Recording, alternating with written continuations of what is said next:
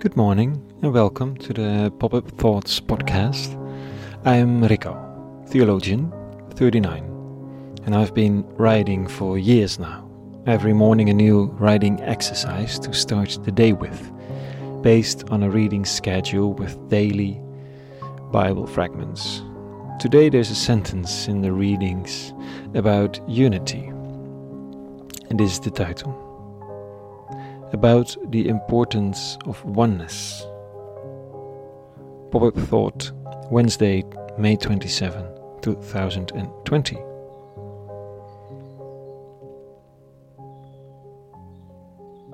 I've written here before about a deeply felt need to be out of one piece as a person. The desire that my actions, my thoughts, and my heart are in harmony with each other. And that's not so simple. How often do I act against my own values? Because I just don't feel like it. How often do you do things on autopilot? Does the heart get time to think about what the head has come up with? Or does it have to be still because the world doesn't wait? Well, and the world around me, expecting everything, doesn't it easily pull my heart, my head and my hands apart? For the much needed integration of myself, this silence at sunrise is so important. It's important to go for a run every once in a while, or to sit still, to talk to lovers, friends and people with whom I do projects. Everyone needs something different for this integration. For extroverts, to which I have to partly attribute myself, the other is indispensable. For me, it's easier to get up in the morning after a great team meeting like last night, one that lasts a long time, than after enough hours of sleep.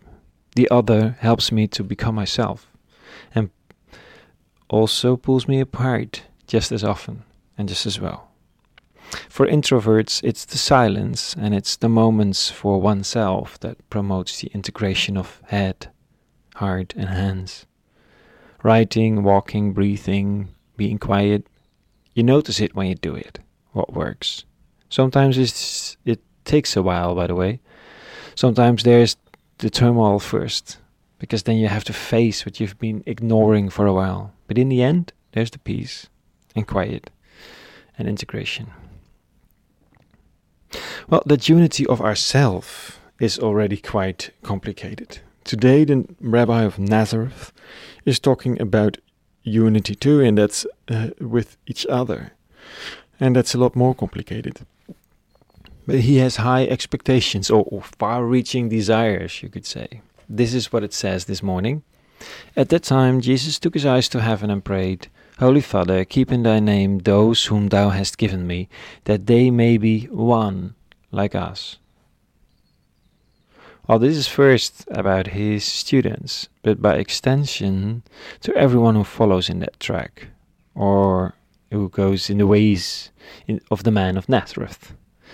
So that they may be one as we are one, he says. And I don't know if you're a little familiar with the unity he's referring to, but the rabbi can calmly say, whoever has seen me has seen the Eternal One, because I and the Eternal One are one.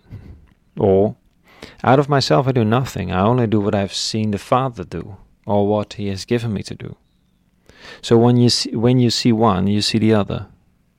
Now we can't check if the Eternal One agrees with that description, but on that assumption of the unity of those two, the Eternal One and this Rabbi, the whole of Christianity is based. Form communities, connect yourself to the other, stand together for the same cause. If you've seen one, you've seen the other. I only do what I see the others doing. Help. Such unity is terribly oppressive, isn't it? We're individuals, and I think I'd like to keep it that way, whatever it takes. Although, I guess the hatred and envy among all those followers of Jesus of Nazareth is the other extreme of individualism. They haven't made that unity very true in history, so to speak. I myself come from a church separation that is separated from another church separation. They wanted to maintain unity with the Eternal One by separating themselves from others, who did not do justice to the Eternal One, according to them. Whether that's all a good idea, fortunately, I don't have to judge. I only have to choose today to connect. Well, maybe to be one with all is a bit of a stretch, but becoming one with others, not just with ourselves, that's a divine longing that vibrates through this world. It's how things are put together, if I understand the rabbi correctly. Choose to connect, so that when you've seen one, you've seen the other. Well, it's a bit how we built this European walk of shame with people from all over Europe, from all kinds of backgrounds and walks of life.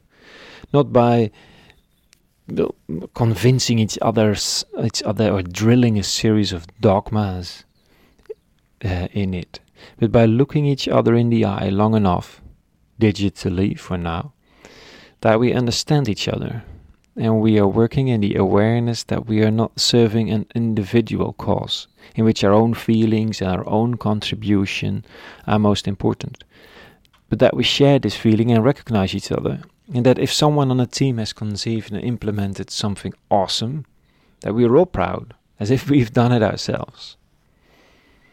That teamwork, that hope, that togetherness, it takes a lot of time, introspection, space in heart and mind. But it serves the cause and yourself in such a powerful way, this unity. Perhaps the division among the followers of the man of Nazareth is an additional reason for dedication to this kind of unity. Maybe it's not meant to make us cynical, but to understand that it's just not so easy to park that ego, and that we just need to take a little more time for it. Well, enough for today. I wish for you, me, and the world to find unity in ourselves and with the other. And, of course, peace for today. And all good.